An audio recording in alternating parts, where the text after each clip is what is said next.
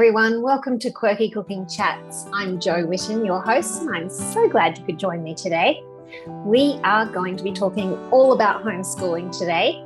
I have Joanne from Aussie Homeschool Adventures joining me on the show, and we're going to be answering readers' and listeners' questions today. I get so many questions about homeschooling. I started homeschooling my kids when my eldest was the end of grade 2. That's when I decided to homeschool. A lot of people ask me why I started to homeschool, so I'm just going to give you a little bit of background on my story before I begin the interview with Joanne. I always thought I would never homeschool. I also said ever since I was young, I was always like, I'm never having kids. And then I was like, had kids, and I'm like, well, I'm never going to homeschool, because I thought homeschool kids are a little bit weird and unsocialized, and I don't want my kids to be like that, and I don't want to homeschool. Never say never. And so fast forward to the time when my eldest child went to school. She really struggled at school. We had a lot of a lot of mornings where she cried a lot, but that wasn't the main thing. The main thing was that at school, she wasn't coping. She couldn't seem to understand the maths. She couldn't understand, a lot of the subjects, and she would get kept in at lunchtime. Even in grade 2, she would be kept in, and she'd come home, and she was a really thin little thing, Indy. And she'd come home and she hadn't eaten her lunch, and I'd be like, why haven't you eaten your lunch? And she'd say, because I got kept in at lunchtime and I didn't have time. And I'm like, why did you get kept in? Because I couldn't do my maths and I had to do it at lunchtime. And I'm like, grade 2. Anyway, there was a lot of other things that caused me to think about homeschooling. There was a lot of stuff that went on with other kids, and there's bullying, and there's all sorts of things that can go on at school. And I know homeschooling's not for everyone, but I just kept getting drawn towards it, and I kept thinking, I just want to homeschool. I just want to homeschool. My second child, Simi, was in preschool in that year, and totally uninterested in learning anything. All the other kids were writing their names and starting to read the alphabet. No, not Simi. He was running around outside, playing with swords and things. And that was fine, but he was totally uninterested. And I just really noticed how each child seemed to need different things and needed more support, I guess. So my younger sister was already homeschooling. My older sister decided to start homeschooling, and I already had quite a few friends that homeschooled. And by then I'd started meeting a lot of homeschool kids in our area that were absolutely gorgeous kids and so talented and creative and outgoing. And you'd meet them at the grocery store where they were working, and they'd be chat, and you'd see them on stage at the local folk festivals, just blowing everyone away with their music. And I was like, actually, homeschool kids are cool, and I really want my kids to be homeschooled. So I completely changed my mind on that, and I told my sisters, I'm going to start homeschooling. They're like, you can't homeschool. You're not organized enough. I'm such a creative. And I was like, nope, I'm doing it. So we did. We started homeschooling when India was starting grade 3. Simi was starting grade 1. So how old would they be?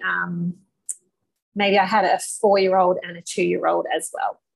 So it was pretty full on. And as I talk about in the podcast, I did kind of start with the mindset of doing school at home, sit down, work for hours, and that didn't work so well. So then I became more flexible and got into the flow of home education rather than school at home. And it really was perfect for our family. Of course, it wasn't always easy, but it was amazing, and I would never change a thing. I loved it. The kids loved it. They didn't want to go to school. Even when I gave them the opportunity to go to school, they went for a term or two 2 days a week and then decided we don't like it. So they came back home. And it was just a really beautiful experience.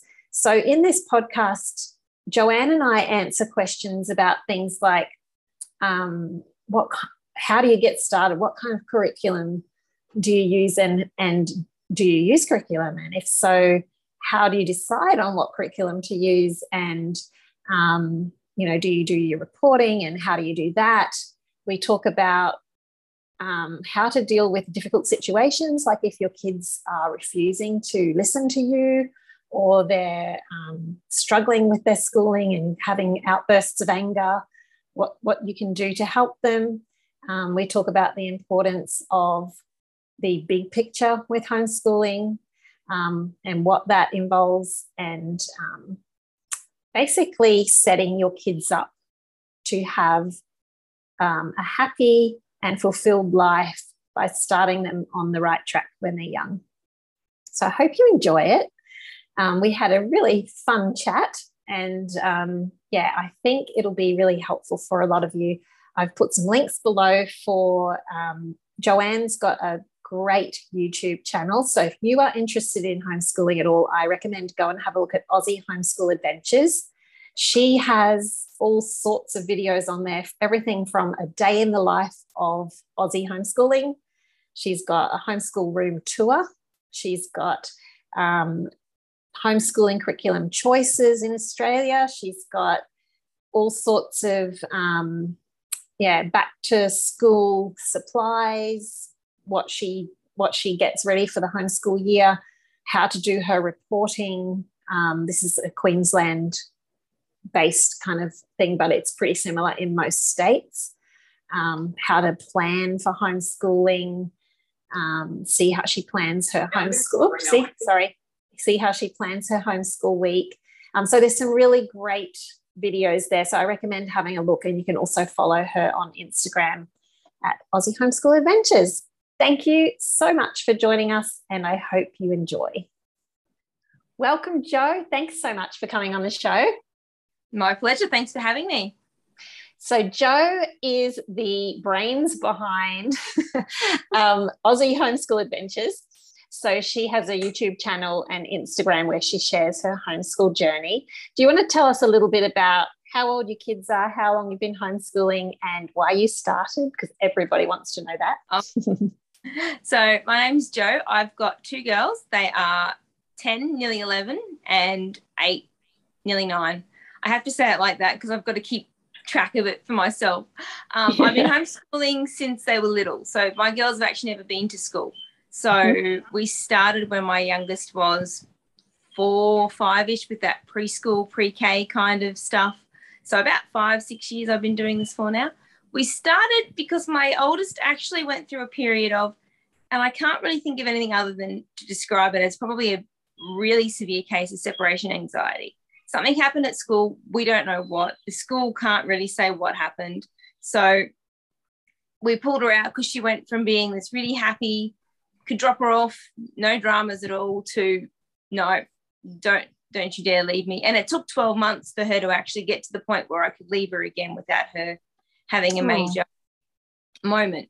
So we started with that, and we've talked lots over the years about her going to school, and she's never really been interested. She's like, no. And my youngest is flat out like, nope, no, don't want to go. Nope, I'm happy to stay home with you. Thanks, Mum. I'm all good. So my oldest is now at the point where she's thinking about it for high school, and I'm kind of going, maybe, we'll see. But we take each year as it comes. I'm very much we'll take each year as it comes and see where we're at and see what we're thinking at that time. Yeah, that's pretty much how we were. Did you find that you started off with a certain way of doing things, and that's changed as you went along with the way that you teach? It's changed as the kids have gotten older. Because when we started, when they were little, like it was a lot, our lessons were a lot shorter.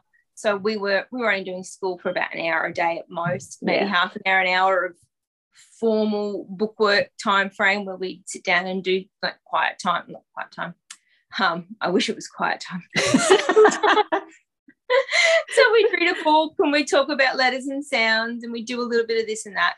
I've always been a little bit traditional, I guess. So we've always used books and done a curriculum as such since we began. So I've never really been an unschooler or followed that sort of path. I know about it. I know quite a bit about it.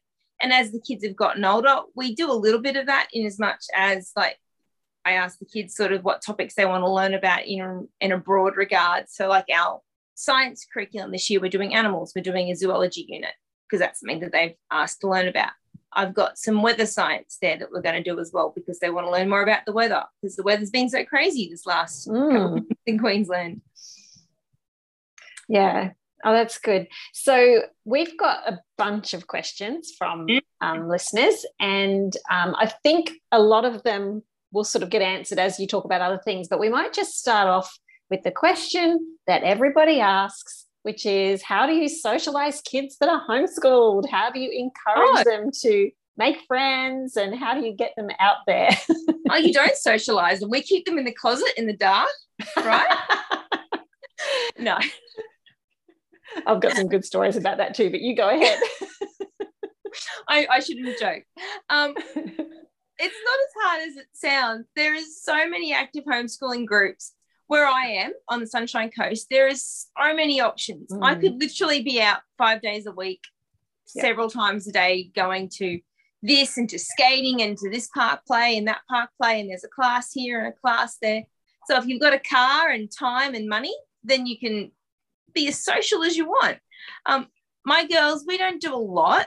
We tend to be a little bit more introverted, and that's just our family. We're quite introverted by nature, so we like our own company. We have lots of friends. We do plays, so people come over here, or we go and meet up with them at a park. My girls, since the pandemic, because that broke homeschooling for everybody. Yeah. Everyone that was like, oh, we're homeschooling now, and all us homeschoolers are going, no, you're not. You're crisis schooling. You're, it wasn't the same. It's different. It was very different. It was a very stressful, very awkward and hard time for everyone, even for us as homeschoolers, because there was no social meetups. We couldn't go to the park. We couldn't go and do our classes here and there because they weren't allowed to run. So during the pandemic, we discovered Zoom, like everyone. So they connected with a few people over Zoom, and we still connect with Zoom now, and Messenger Kids. So they often hop on and play like Minecraft with their friends, and they'll call their friends. They've got the iPad propped up beside the computer, and they're talking to each other, and they're playing their Minecraft games, and the noise is just something else. Oh my goodness. I had to buy them headphones. So I'm like, drives you crazy. I'm over the noise.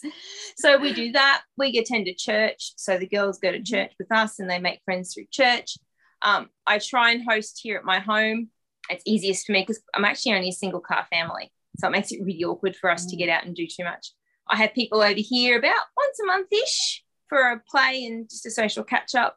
So there's lots of different ways. And the girls play netball. We've just started netball again this year. So we did last year as well, and this year, which I love, team sports for that socialisation, that learning how to get along with your peers, because you have to get along to play in a team. Yes. No, we found sports really good, and we had homeschool groups and youth clubs and church and all sorts of things. But I had to laugh one day because I had a lady come over, and we were doing a cooking workshop in my kitchen, and she's like quizzing me on homeschooling. She's like, yeah, but how do your kids socialise? Like, do they have any friends? And just then the door burst open, and 3 of my kids and probably 5 other kids, mostly Indigenous kids, all came flying in the house. They were just so loud. They're having the greatest time. You know, they're just running around doing everything, and they ran past, and she just goes, never mind. It was so funny. And another time I was on stage speaking at the Mind Forum in Sydney. There was hundreds of people, and I had my son Isaac with me, and he was like 14 at the time, and he was presenting with me. And we're standing up there at the Q&A time, and people were asking things like, are your children socialized? And I'm just like, my son is standing here on stage talking to 300 people. And it was just so funny.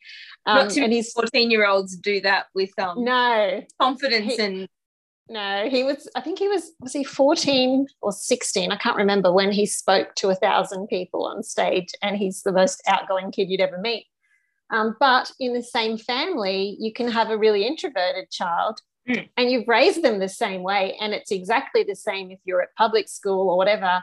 I've got a friend who said to me, I went to public school, I did all the things that they say to socialize, and I am such an introvert and I would much rather be at home not talking to anyone. So, you just get them into all the things that they enjoy, and you have neighborhood friends and sports friends and all these things, and then it's up to them how far they take that. It's just everybody's different. Absolutely. And I find that as homeschool kids, they're often socialized with a much wider range of ages. Yes. Like their friends aren't necessarily all 10. Their friends can be younger and older, and, they learn how to interact with a wider range. Like my 11-year-old can hold quite a reasonably good conversation with an adult, and she's getting much better at actually listening and responding and not just talking. But she likes it. Yes, I find that is really lovely, the way that my kids would play with, someone would come over with a baby or a toddler and they'd go and play with them and, entertain them for us. Yeah. And then an adult will come over and they'd sit at the table and have a cuppa. And it's like you say, you're not stuck in that peer group when you homeschool. One question was, how do you raise kids that are not insular and weird? I wouldn't know. Well, our kids are pretty weird, so I don't know. I don't know either. I'm sorry. My kids are weird. I'm weird. So they were they're going to learn from you. So if you're weird, they're going to be weird. Yeah. But we're not insular.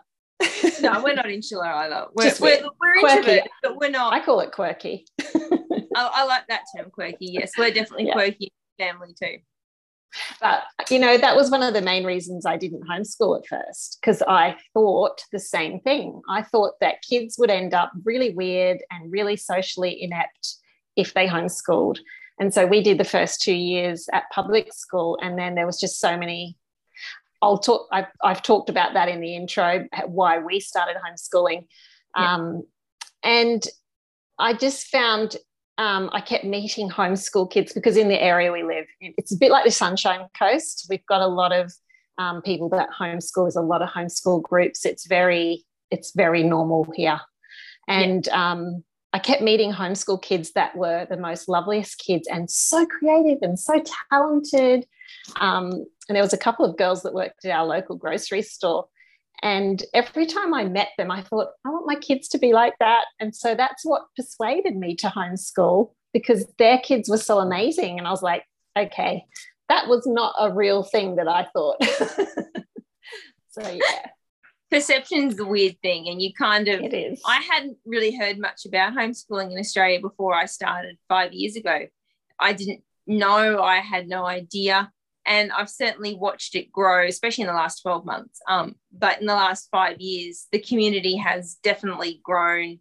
Every year there's more families looking into it, more people jumping on board and doing it. And there are some big differences in the way you homeschool as well, as you're probably well aware.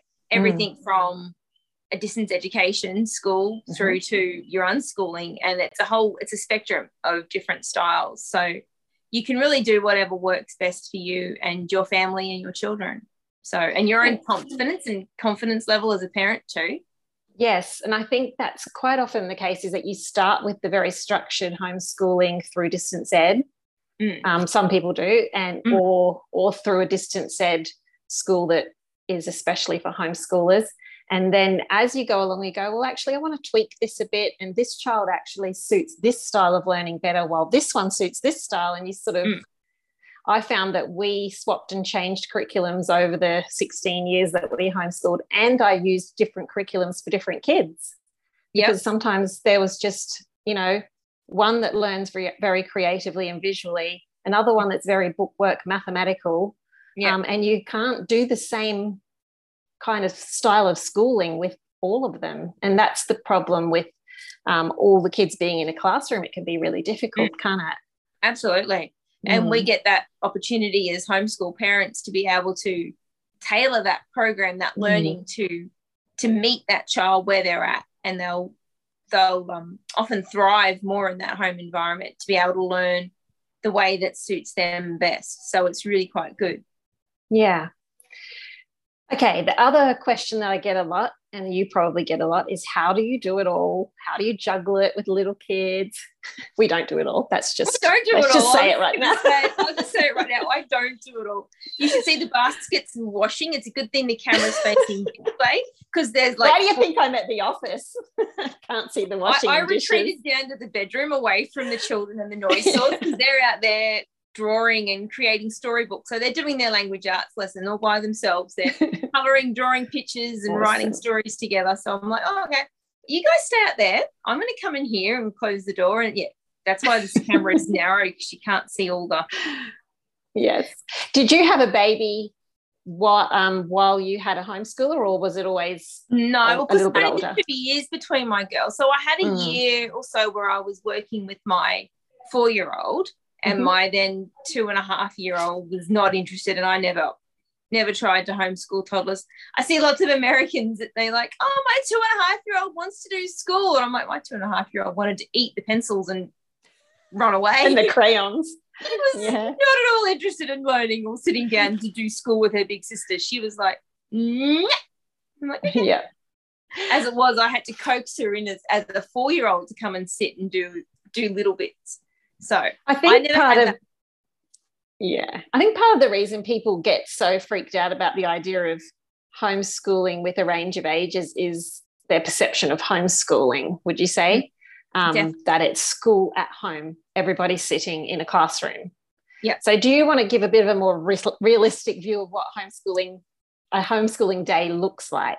Well, on my channel, I've actually got my last video that I just shared last week is actually a day in the life. So perfect. I'll put a link to that below. Yeah. I actually take you through what a day looks like for me here. Awesome. We do sit down at desks and do schoolwork.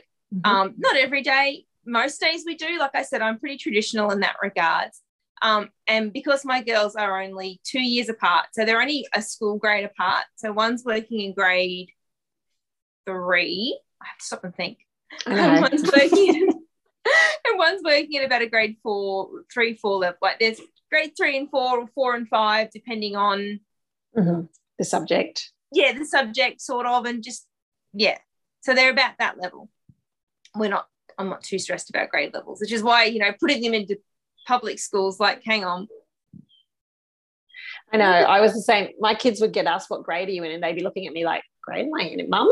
I'm like, well, in this subject, you're doing grade 4 work, and in this subject, you're doing grade 3 work. And so, yeah, it's much more flex. Can you just give us a little overview of what your school day looks like? So we start our schoolwork. I aim to start about 9:30 if we can get it down.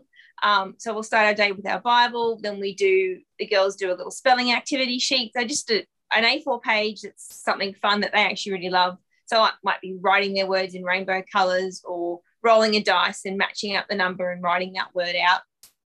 Then they do their language lesson, which I will sit with them depending on the child. My youngest I still sit with usually and help her with it. My oldest I'll go and help her read it, make sure she's got it, then leave her to work independently. And then we'll do maths, and then we'll have morning tea somewhere in amongst that time, because they're always eating. I will literally be making food, snacks almost all day. It's kind of part and parcel, isn't it, of having kids at home? Pretty much. Hungry. Hungry again, really. I just the fridge is right there. Go and find something. Oh, my goodness. And then we'll break, we'll have lunch, and then after lunch we'll come back and we do I call it a loop, so they don't really loop. And our elective subjects, I don't know. So after lunch we'll do, like, yesterday we did our zoology, so our science lesson. We did an art lesson, and that was all we did yesterday. And other days we might do our HAS, so that's humanities and social sciences, which can cover a variety of different things. So we're doing Australia at the moment. We're currently learning about Queensland. So we've been researching Queensland and learning about different parts of our state, different landmarks. We're about to start doing a research project on, oh my gosh, I've gone blank on the name. The guy that discovered the Brisbane River. I've completely gone blank on his name.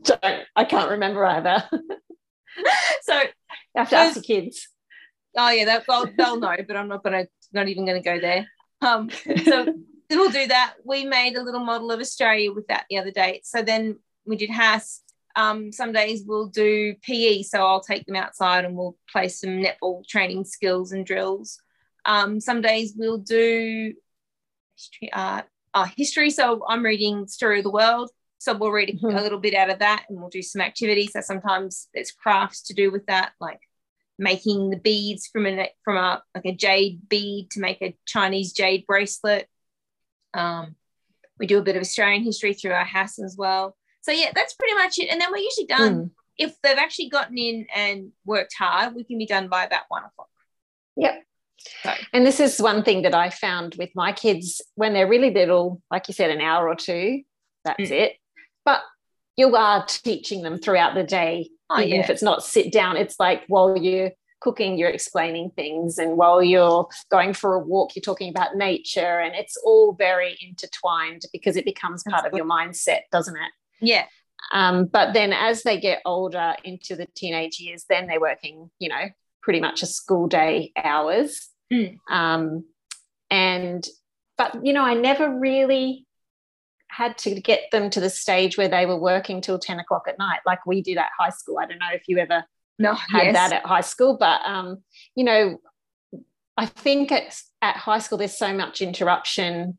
There's so many other things going on, there's distractions, and so you're not sitting and focusing quite as much as you can on your own, which if for those of you who worked at home during the pandemic, you'll know what I mean. Like sometimes you're like, oh, thank goodness we don't have all those meetings because I can get so much more done. It's kind of like that with school and homeschooling, I find. It's like if you teach your kids from really young to be self-motivated and to be able to learn on their own, like your kids are doing right now, working on their stories, as they get older, they just buckle down and get done what they have to get done. And I know some homeschool kids, like my nephew, for instance, he'd get up at 6 and he'd be done by, before lunch because he wanted to have the other half of the day to work.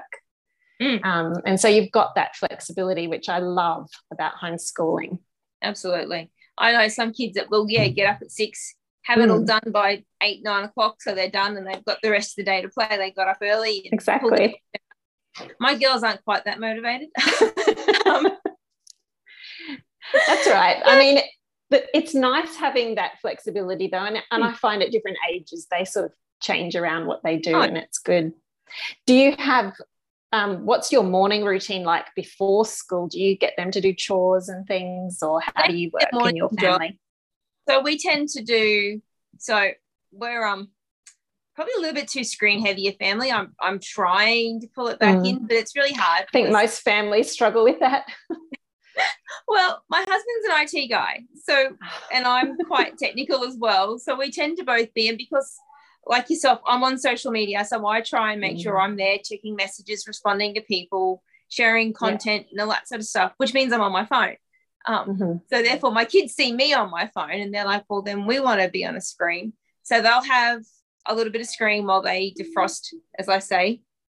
My kids have always been, my 3-year-old, when she was 3, she'd wake up like a teenager. She'd stagger out of bed. Oh, no.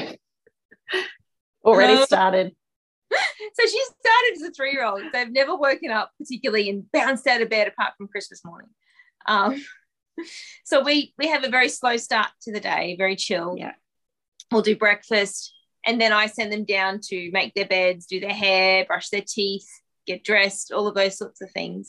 So by the time they've done all of that, I've done my own breakfast and my own hair and that sort of stuff. And then we start our schoolwork, like I said, around that 9 o'clock mark. So they do a few jobs, not lots. They have a couple of jobs that are set throughout the week that they are required to do. I've started them doing their own washing. So they're supposed to take that basket, fold it and put it away. They'll feed the dog some mornings. My 8-year-old loves cleaning the toilet. So that's her job. I don't complain. And my 10-year-old bathroom sink, so she'll wipe all of that down, and my one cleans the toilet. So they do that at least once a week for me. So that's pretty much their jobs. And then other stuff as we ask them to do it. Yeah. I find that having those set chores for each child really worked for us. because then if something didn't get done, you knew who to ask. So there was one daughter on bathroom and toilet, one on floors, all the vacuuming and the mopping, one on bins and tidying the outside verandas. I can't remember one on washing. And that just happened like clockwork. They knew they had to get that done every morning, especially as they got older. And then people would say to me, how do you have time to work and homeschool and do everything else? I'm like, well, I don't do a lot of housework. My kids do the dishes and my husband. I generally do the cooking with a bit of help sometimes. Now it's more because they're older. And then they each have their chores. So they basically each had a section of the house to look after. So I was more doing deep cleaning type stuff on Saturdays. So I'd get up in the morning and start, my morning routine and get a bit of work done. And then I'd oversee them doing their schoolwork while doing my work and cooking. But I didn't have to spend all day doing chores because we just all got in and did it. And I think for those people who asked, how do you keep up with everything and how do you juggle everything? You've got to get the family involved. Absolutely. And not try and do it all yourself.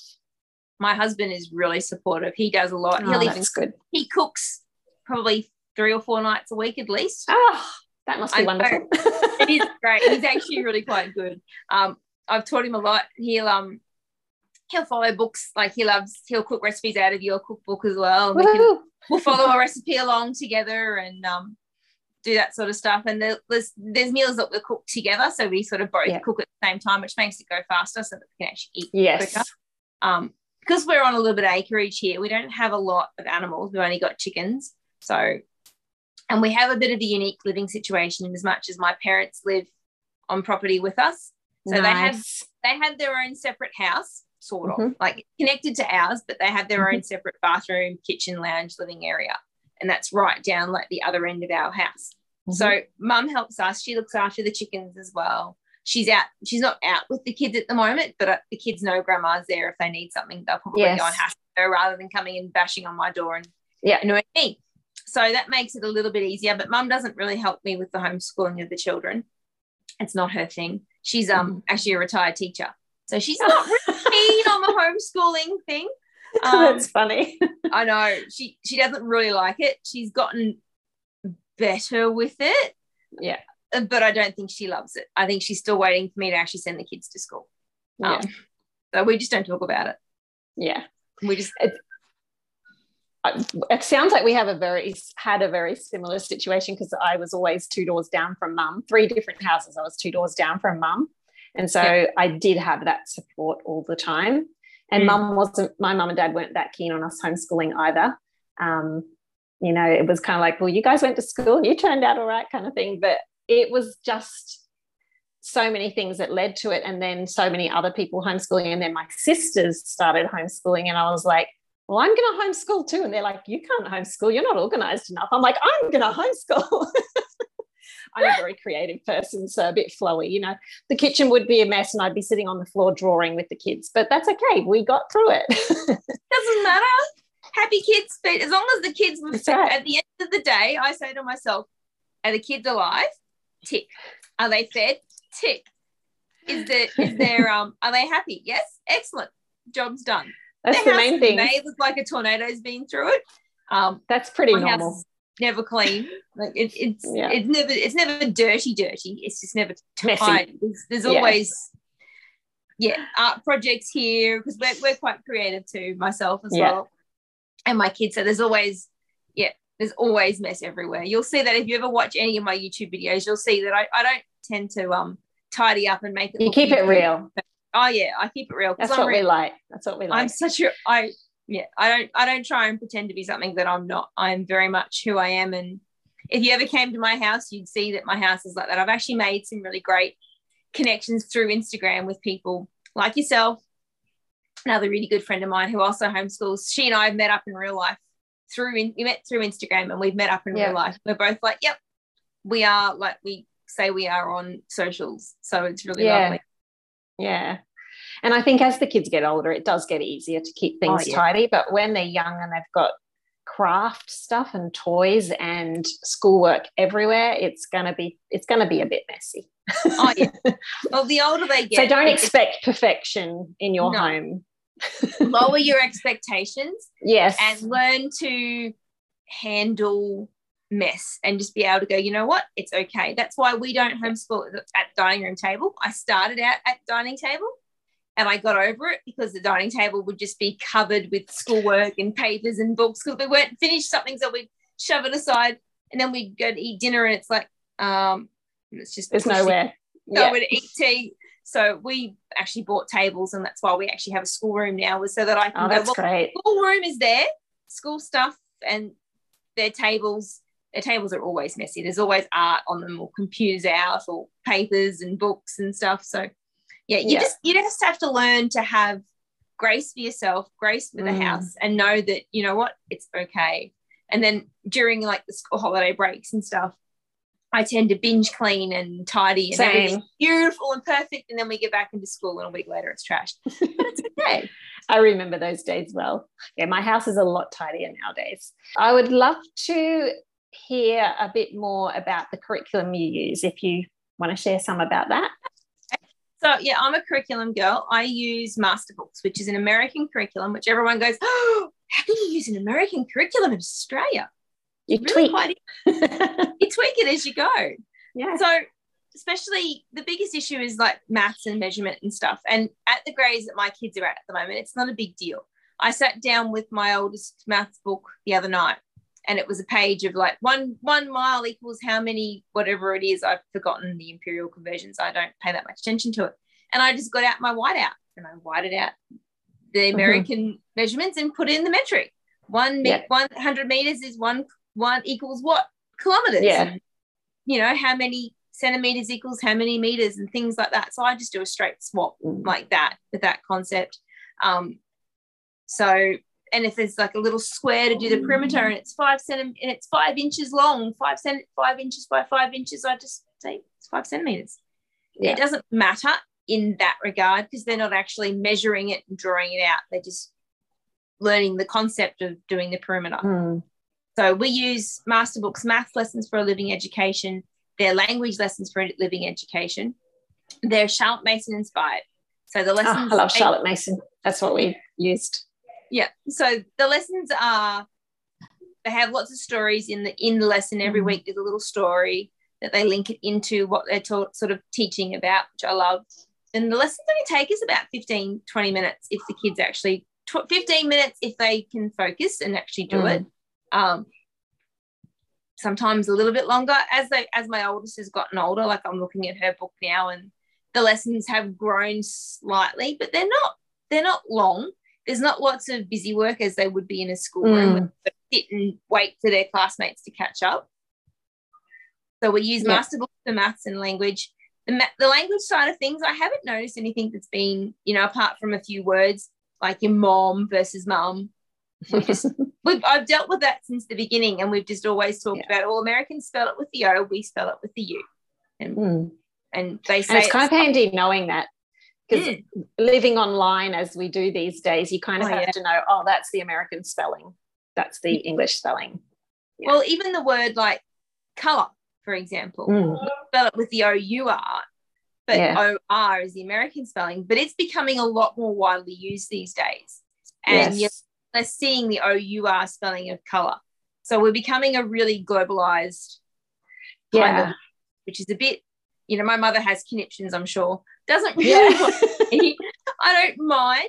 But as long as they know how to go, okay, so we use an S or they use a Z and vice versa and things like that. So it doesn't make a big difference.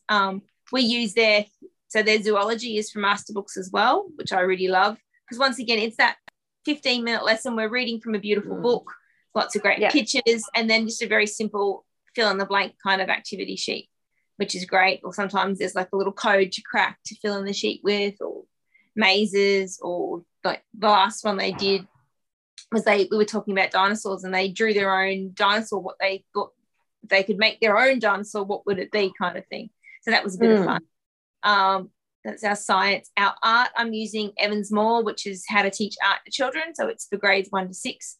So it starts really basically learning about line and shape, colour, and you go through the different elements of art, which is really good.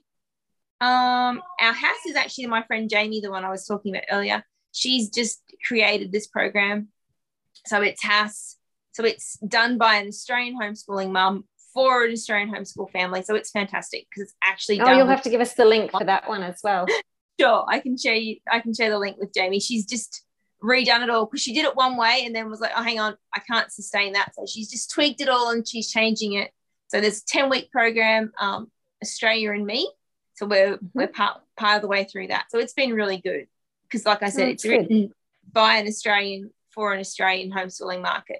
So many of the curriculums aren't actually either Australian or they're not written for homeschoolers. They're written for classrooms that people have tried to pull into a homeschool thing, where I find that there's lots and lots of busy work or lots of activities, things that just don't work in when you've only got like 1 or 2 kids or maybe 3 kids that are doing it. You know, in your group, discuss this, or in your group, you know, we're going to play a game of tag. I have 2 children. Tag. Doesn't work. So I found that was really frustrating, which is why I went to the American stuff, because it was actually written for a homeschool mindset. It was done for homeschoolers by homeschoolers, which is why I like master books, because they are all, like the lady that's done their language lessons is a homeschool mum. She's homeschooled her like 12 children or something crazy. Whoa. She's got a lot of kids. They're not all hers biologically, like they've done a lot of fostering and adopting, which is really cool. So she does all that sort of stuff. So they know what they're doing when it comes to curriculum. So, I love master books. I use a lot of their stuff. I've used a little bit of The Good and the Beautifuls, which is a very popular one here in Australia now. I've used a bit of their science units, and I've used the unit study style stuff from Gather Round Homeschool, which is another new curriculum company. So they do family style learning. So that basically the concepts that you might learn for a season on space, and you buy the unit on space, and it covers everything from your history, history, language arts, science, social studies, all those sorts of things are incorporated into the one thing while you're learning about space. And she has a range of different workbooks. So if you buy it digitally, which is what I usually do, and then print them here at home. So it goes from like pre-K, so pre-writers, right through until high school. And they're all learning about the same thing, but the workbooks are leveled so each child can work at their appropriate level. So it's a really nice concept too. That's pretty much the kind of thing we did. We used Sunlight mostly. So that is an American curriculum, but the books are very world history focused and all of that kind of thing. And then I did my own, I made up my own section on Australian history, just collecting books that were recommended by other homeschoolers, and used that Charlotte Mason style to teach the Australian history. But it's that family learning where you sit down in the morning and you read really good books all together on different subjects. So literature, history, science, all that kind of thing. And then they have their own workbooks and their own assignments and things that are age appropriate. But there's a lot of discussion as a group, and there's a lot of practical ideas to, looking at maps or globes together and working out where this happened, and looking at a timeline, and while this was happening in history, what else was happening in history at this time? Oh my goodness, I didn't know that was at the same time. All of that stuff is just really great to do together. We read some really good books together, and that's some of the most precious memories that we have of when my kids were younger, sitting and reading together in the mornings. And then they had their own reading that was their age level or their reading level that they did on their own as well. So we started off very structured with school at home, and it just didn't suit us quite as well. And I found as time went on, I just wanted to get more flexibility in there. So that's when I started using different curriculums, and I used the Maths Online for the kids, which is the Australian maths. And that has all the checking online. So I didn't have to sit down and check all their work. It was all done automatically. And if they had something go wrong, then I could sit down and watch the video with them and help them understand it. But otherwise, they were working on their own, which I loved. Yeah. We did learning language arts through literature. Yeah. A lot of literature-focused stuff, a lot of nature-based learning. And it just was... Why not? Yeah. It was just such a lovely way to learn together. And as they get older, I've had this question a lot as well. How does it change as they get older? You do have to focus more on the... like if your kids want to go to uni especially, you've got to focus more on the bookwork type stuff as they get older. Yeah. And it's really dependent on the character and what of the child and what they want to do in life, what their goals are. And you just keep talking through that, just like you do with kids in high school, to figure out which direction they want to go. Isaac was the one that was very maths and language focused, and computer coding and all that kind of stuff. So by the time he got to the end of grade 10, I was just like, this is too hard for me. I can't teach you Chinese. I can't teach you Japanese. I can't teach you computer coding, and I do not understand your maths. So he started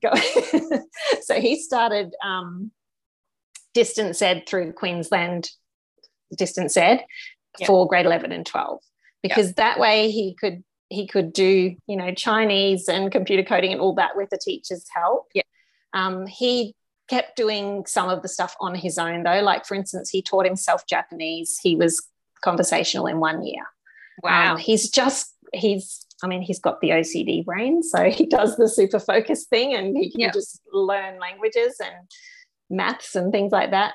And that's where you go with your wiring and your kids' passions. And that's where you're almost on that unschooling kind of. Yes. It's like I said, it's a spectrum. You can't be hard and fast on it. You really can't. And you have to be led a little bit by each child, like what's the way that they naturally thrive. I'm trying to figure out how to say it. So that was great for him, because he was starting to lose focus with me towards that age. He was starting to get slack, but once he started the distance ed, he did really well. But he didn't decide to go to uni. He thought he'd have a year off and do some work there's a private school up here that has a homeschool department that has like 600 families or something in their homeschool department. That's Jubilee Christian College in our area. Yeah, and so he started working there, formatting their curriculum. Oh, so wow. So he's been doing that for a couple of years now, and he was just going to do it for a little while, but he loves it and it's just perfect for him. So he hasn't ended up going to uni yet. I mean, he still may, and that's completely fine. Like, he's still 20 something? 20, yeah. Yeah, he's good. And I think that's something that people often ask is, how can they go to uni if they've done homeschooling? There's so many different paths into uni, so many different paths. I went through public school till the end of grade 11, and then we went overseas traveling. So I did homeschooling for 2 years because I didn't manage to get it all done in 1 year. And when I got back to Australia, I had not quite the right qualifications or paperwork or whatever to get into uni, but I wanted to do art. So I just took my portfolio in and said, can I have a meeting to sit? And they looked at my portfolio and said, yep, you're in. So, it can be so many different ways to get into uni. So I think there's about 6 different ways, and I won't go through them all here, but people can do a bridging course, like kids can do a bridging course through TAFE. There's all sorts of ways. So that's a bit of an example from my family. The ATAR, whatever it is now, the score that you get from grade 12, it's only really in that first 12 months, I believe, after you've left grade 12 that you need it to get in. Anything beyond that, you can apply as what they call a mature age student. And they don't really look at your schooling history that much anymore either.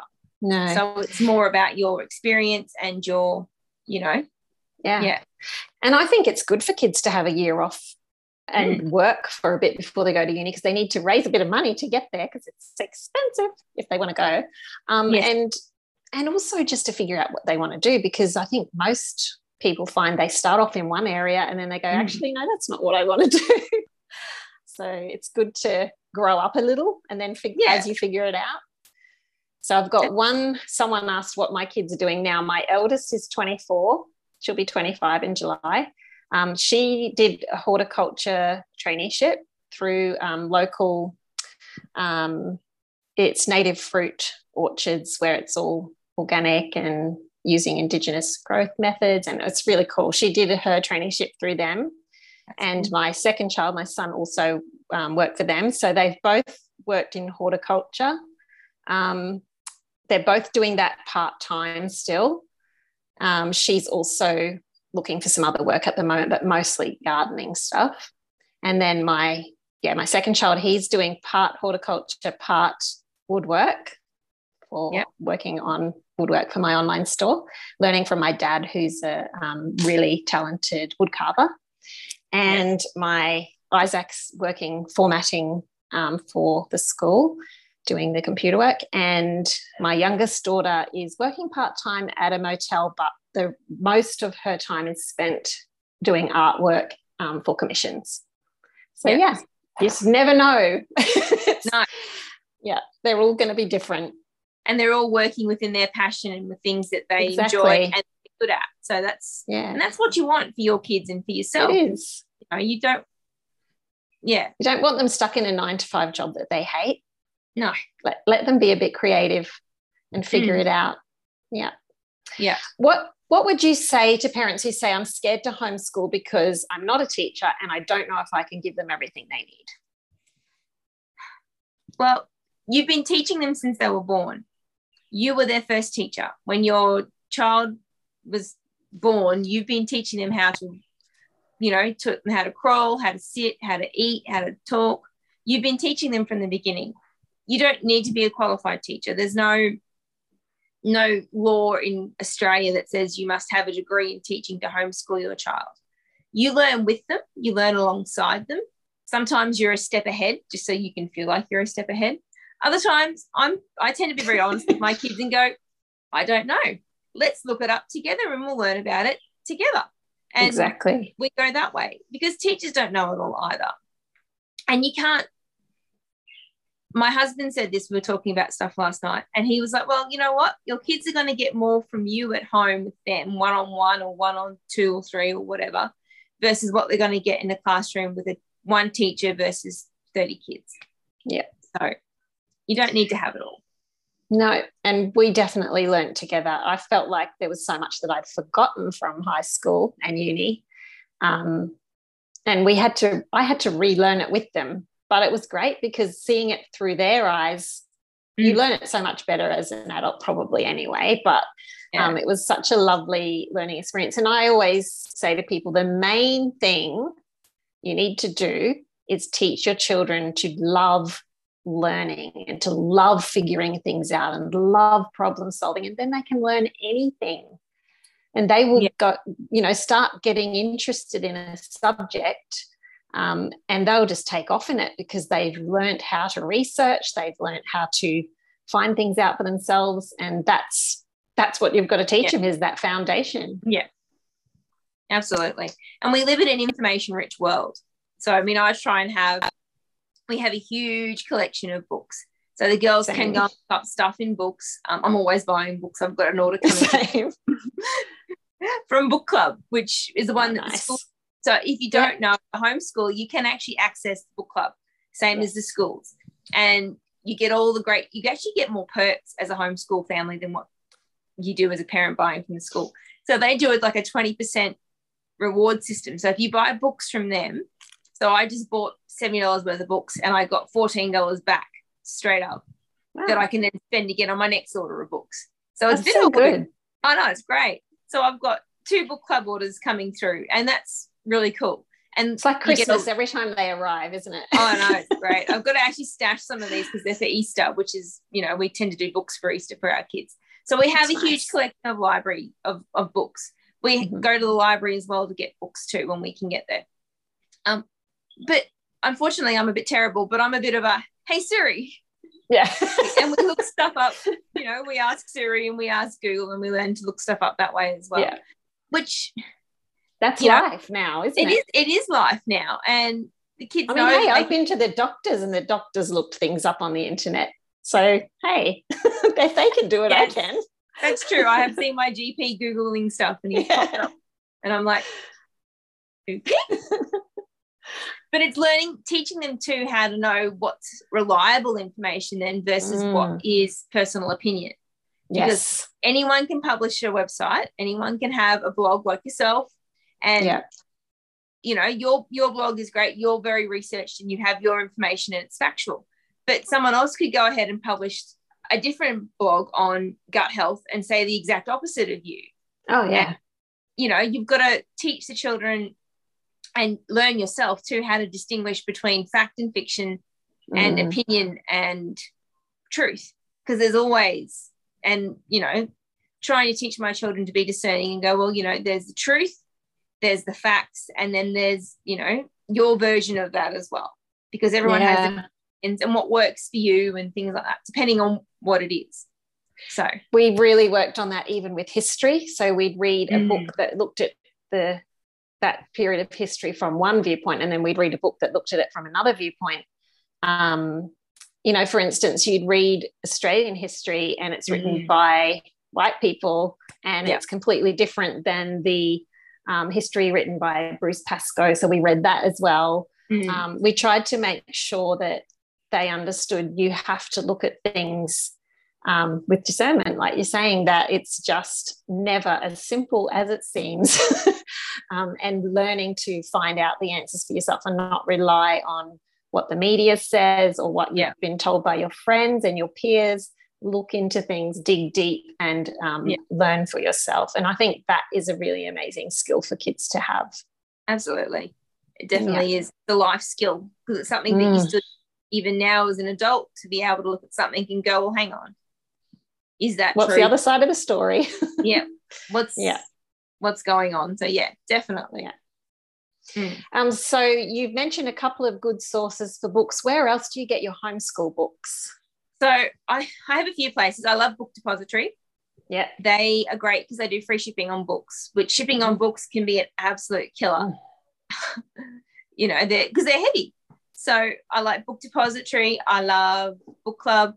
Big W and Kmart these days now are bringing in lots of great books at really good prices. That's so true. You can often find really good little gems tucked away in there. Curriculum I tend to buy from either Masterbooks from their website. Like I said, I buy the PDFs and print them myself. Or there's a local supplier for them now, Welcome Home Education, and they're based in New South Wales.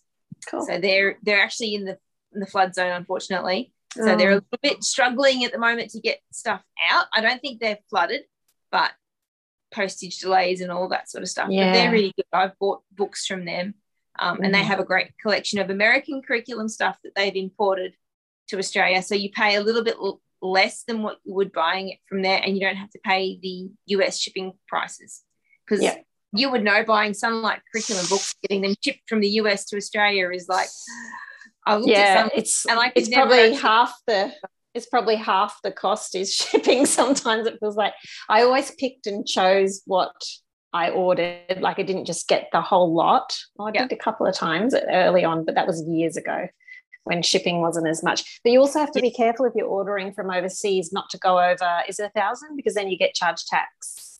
Oh, okay. I can't remember. Yeah, so you do get charged import taxes as if you're a store, you know, as if you're a business, if you go over a certain amount. So there's all of that kind of thing. There's a lot of homeschool forums and groups that you can go on to help you with all this stuff if you're new. Do you have recommendations of some good ones? Facebook has quite a few good groups, like the Home Education Queensland group. The ladies that are in there, the administrators, have done some fantastic guides that will guide you through signing up and like the different distance education schools, because there's lots of different DE schools. You've mentioned Jubilee, and then there's a whole bunch of others as well. Then there's other options. So like myself, I'm registered through the HEU, which is the Home Education. Same. So that's who we went through. Yeah.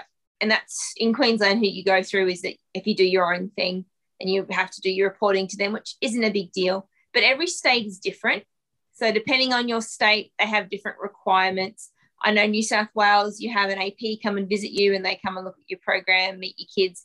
But you can get like 2 years registration. Whereas here in Queensland, we only get 12 months. Yeah. Or 10 technically, because you've got to do your reporting. True. So it's not terrible. I think WA has a similar system to New South Wales. I'm not sure about Victoria or Tassie. I think they're a little bit more relaxed again. So, okay. But if you ask Google, you should be able to, the keywords will be your state, homeschool requirements, and the government will have a list of them. Yeah. As to what you're required to have. And each state has their own home education unit, I believe. Yeah. Forgot what question I was going to ask you there. It'll come back to me. I'm sure. Okay, so here's a little curly question. I'm actually a teacher, and one of my kids just won't listen to me. Ideas? I'll let you answer that one. That's a hard one.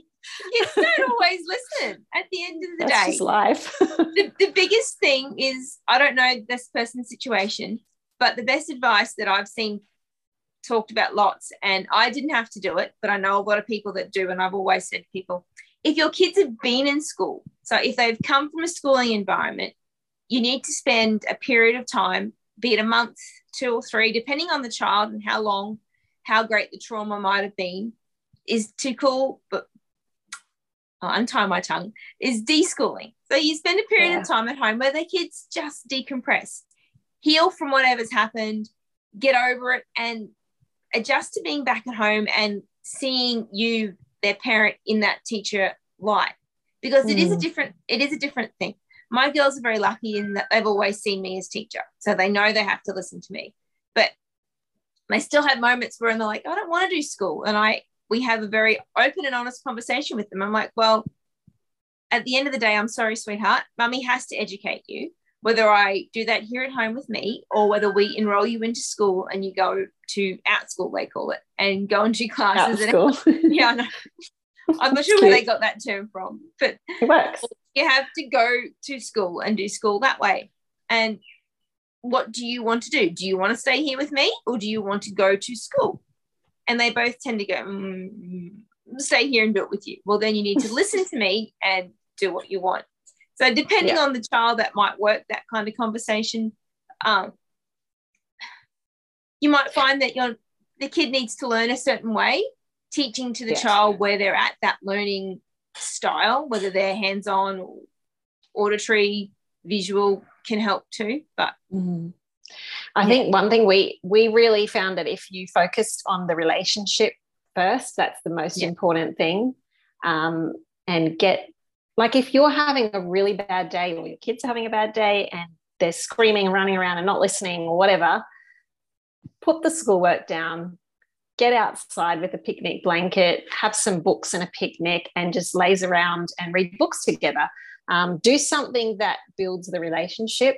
Go for a swim, go for a bushwalk together, get out the paints and make crazy finger paintings together. Do something fun that they go, I like being with mum. I want to have fun together with mum. Do things that are enjoyable as a family, and then start bringing the harder schoolwork back in when that relationship is restored. Because if you don't have that good relationship, they're not going to learn. And if there's a lot of stress, if you're going, you have to do this right now, sit down right now, they're not going to learn. We don't learn like that. No. You've got to have peace and calmness in some ways. I mean, there's going to be a bit of chaos, but if you've got anxiety and stress, organized chaos, happy chaos, that's what I call it. If there's that anxiety and that stress and anger, you've got to calm that down first before you can teach. Absolutely. That relationship has to be your number one. Because otherwise your kids are going to hate you, they're going to hate school, and you're not going to get anywhere. They're not going to learn. No, not going to learn. Oh, they'll learn one thing. They'll learn how to hate you and how to hate school. Yeah. And how to be an angry person. Yeah, and that's not what you want. No. So if someone's feeling really overwhelmed, how would you I think that's probably, even we've just answered that. Yeah. Stop. Go. Right. Go play for a while. The beauty of homeschooling is that you don't have to be bound by Monday to Friday, 9 to 3. Learning has to happen in those time frames. If you're a family that are night people, you might find your kids do schoolwork better at night. Do it at night. But take a break. Yeah, read a book together. Go and do an art, do some painting, do some Play-Doh if your kids are younger, or even if they're not young. I still find that kids of all ages love Play-Doh or something therapeutic about it, or, make a loaf of bread together and get them kneading and doing that. Exactly. That kind of hands-on thing. Make a cake. Go to the library. Go on a field trip. Take a breath from school, and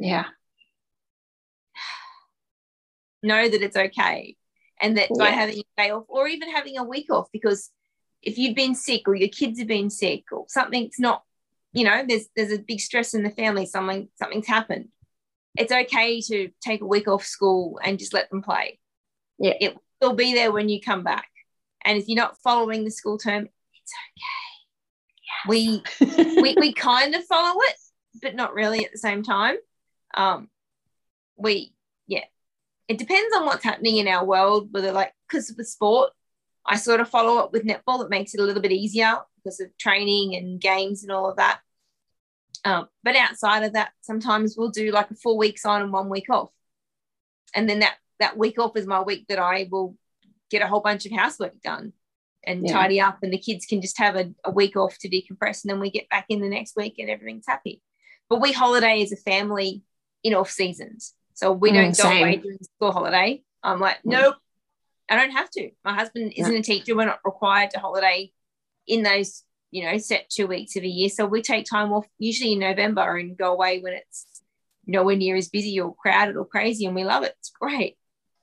Yeah, we always did that too, because we learnt the hard way that you can't get into places you want to get into because it's too busy on school holidays, and it costs more.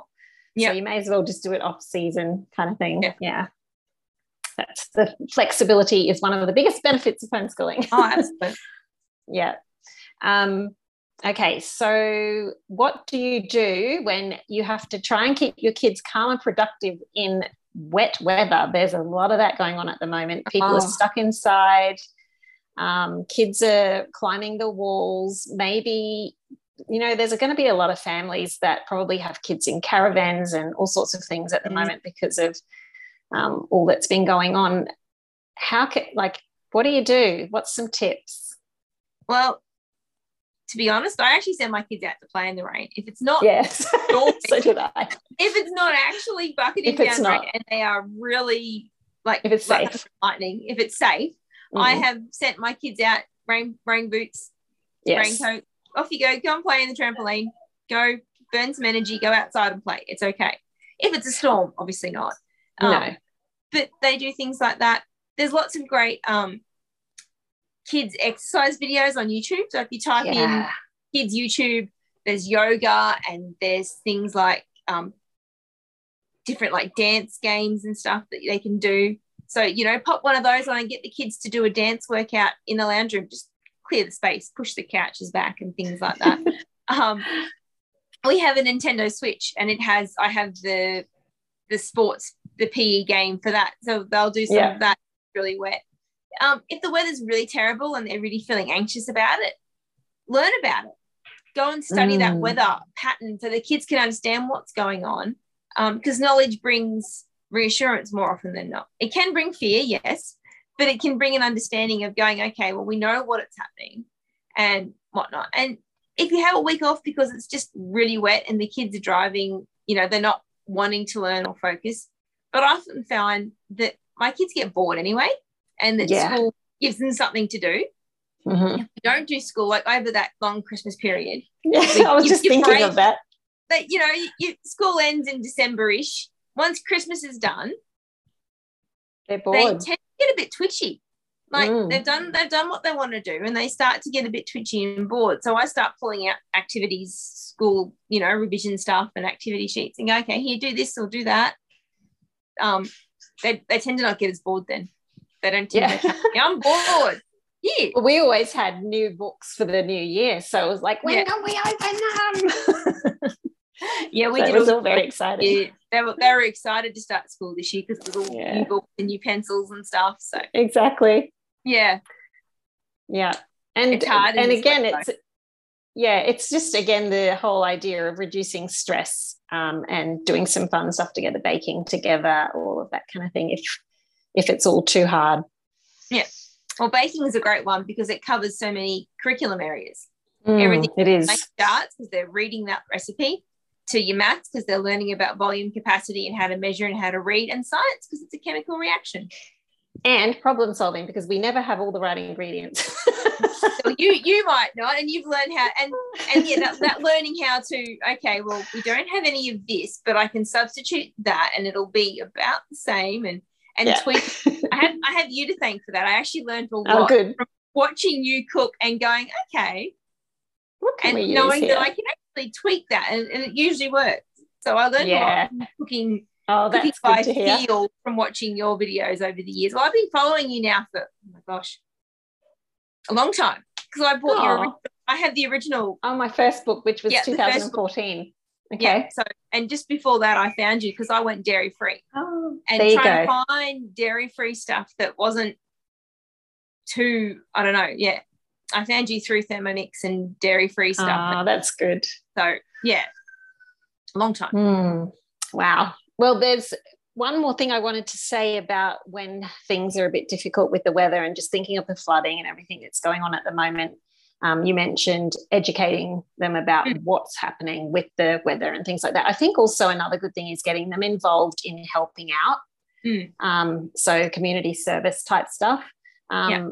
Whenever, especially when kids start to get a bit selfish or they're like bit precious about their things or whatever, to get them out helping people in need makes such a gigantic difference. And I know even from my own childhood, my parents helped a lot with that kind of thing, cooking meals for people in need, all of that kind of stuff. And so I learned that from a really young age, and it just became a natural. Whoops, are you still there? Yeah. Sorry, my phone's saying it's low power. I just found that really shaped who I am, but it also made me really aware that my kids need that to be a well-rounded person. They need to see all sides of life, and they need to help other people in need. And whenever they get a bit bored or think that they're owed everything, and you need to make my life more fun kind of idea. Yeah. Get them out there helping other people. Definitely. Even if it's just baking bickies for the neighbour, whatever, Yeah. So, we'll probably have to finish up soon because, my phone's going to die. But other than that, have you got anything that you really want to say that to get across to new homeschoolers? That it's okay not to know everything, that just have a go. The biggest thing is just if you're not sure, just try it. There's no law that says that now you've started homeschooling, you've got to do it till they're 18 and graduating. You can do it for a year. And if you find that it really isn't working for you, for your kids, you can pop them back into school. 1 year out isn't going to totally derail their schooling. You're not going to undo everything. You might find that you actually really love it and that it works really well. So I'm always of an opinion of just try it and see. There's no guarantees either way. Some people do homeschool for 1 year while they travel, for instance. We did that a couple of times. And some people do it because of different reasons and find that they actually really love it. A lot of families actually started out of the pandemic. They found that having to do it, they were like, oh, we can actually do this. Oh, I actually really like it. And the kids changed at home. They found a new equilibrium because it was a lot less stressful, a lot less anxiety for the kids and stuff. So, it really isn't as hard or as scary as you want it to be. Distance education is a great place to start if you're unsure, because you'll have a teacher to support you. They provide you with all the curriculum, and you just need to support your child in the learning. Once you've gotten your feet and found your feet doing it, that way you can jump in and do things like I've done with the HEU. And it's not that hard. Like I've been doing it now 5 years, and I've never had a report returned with you being deregistered. They've never even asked me usually all they'll do is go, we want more information. I've never even had that, because they don't care what you're doing. They want to know how you as the parent are supporting, encouraging and facilitating the learning of your child in an individualized way. Yeah. So, and they do give you a lot of help if you ask for it. And there's also samples of how to do reports and what to look for and what to, like all through the year, taking samples of your kids' work and putting them into a folder so that at the end of the year you can send them off with the report and all of that kind of thing. So you learn as you go. Definitely. And it's not, it doesn't have to be perfect. No. So. And it's going to look different for every family, and that's important to remember. Yeah. Don't compare your homeschool journey to anybody else's. Yeah. I should answer this last question. I'd love to hear your children's view of homeschooling. Obviously, I don't have them on the. Well, I could interview them and just stick it on the end. You could. Yeah, but I did my children on my channel about what they love about. Good. Oh, we'll have to have that link as well. But I did ask them a few times if they wanted to go to school, because I got really busy with work and everything and trying to write books and all of that kind of thing. And they went for 2 terms to only for 2 days a week to the distance ed school that they went through, Jubilee. You could go to school part-time. Yeah. And then they were just like, no, we don't want to do that. We want to stay at home. So couldn't get rid of them. I think they get used to it, as in, like, there's that certain comfort, you know, like you were saying about the food. My kids are used to eating whatever they want. I don't think they'd cope with the whole, you can only eat at 11 o'clock and midday or whenever it is. What do you mean? I got to tell you a funny story. The first day they went to school, my kids are very Far North Queensland outdoory kids. And the first day they went to school and they came home, and India was unpacking a school bag, and she pulled out a pocket knife. And I said, you didn't take that to school, did you? She goes, yes. What else am I going to cut my apple with? I'm like, oh, my goodness. She had a pocket knife at school. I'm like, you're not allowed to take pocket knives to school. Oh, okay. I didn't know. So, yeah, they're a different breed, homeschoolers. So lucky she didn't get caught with that one. Goodness. Oh, so funny. But yeah, I love how my kids have turned out. And sure, I didn't do everything perfectly, but do you ever parent? I think they've ended up with that love of learning still, and they've ended up with a really lovely attitude towards all age groups. And so I consider that a win. I think at the end of the day, every parent wants their child to be a happy, well-rounded, polite, you know, exactly person. Yeah. So, that's my goal anyway, is to have a happy person, happy child that, you know, can be socialized and know how to hold a conversation and not be completely weird. At least weird. And a useful member of society. Yeah. Well, that's good. Absolutely. Well, so can you explain again where everyone can find you? But I will put the links below, but if you're listening to this in the car or something. So I'm on Instagram at Aussie Homeschool Adventures, and also on YouTube by the same name. So if you search for me, there's not too many. Even if you type in Australian homeschooling on YouTube, you'll probably find myself. There's a few of us now. There's a growing number on YouTube of Aussie homeschoolers that have jumped on, but we are certainly in the minority. But it's really good to see. There's some great content out there. So, yeah, definitely. It's all helpful. It is. Thank you so much for joining me today. Thanks for having me. Lots of fun. All right, I better let you get back to your kids. Yes. I'll make sure go see how the stories are going. Yes. All right. Thank you, Joe. Thanks, Joe. See ya. See ya. Bye.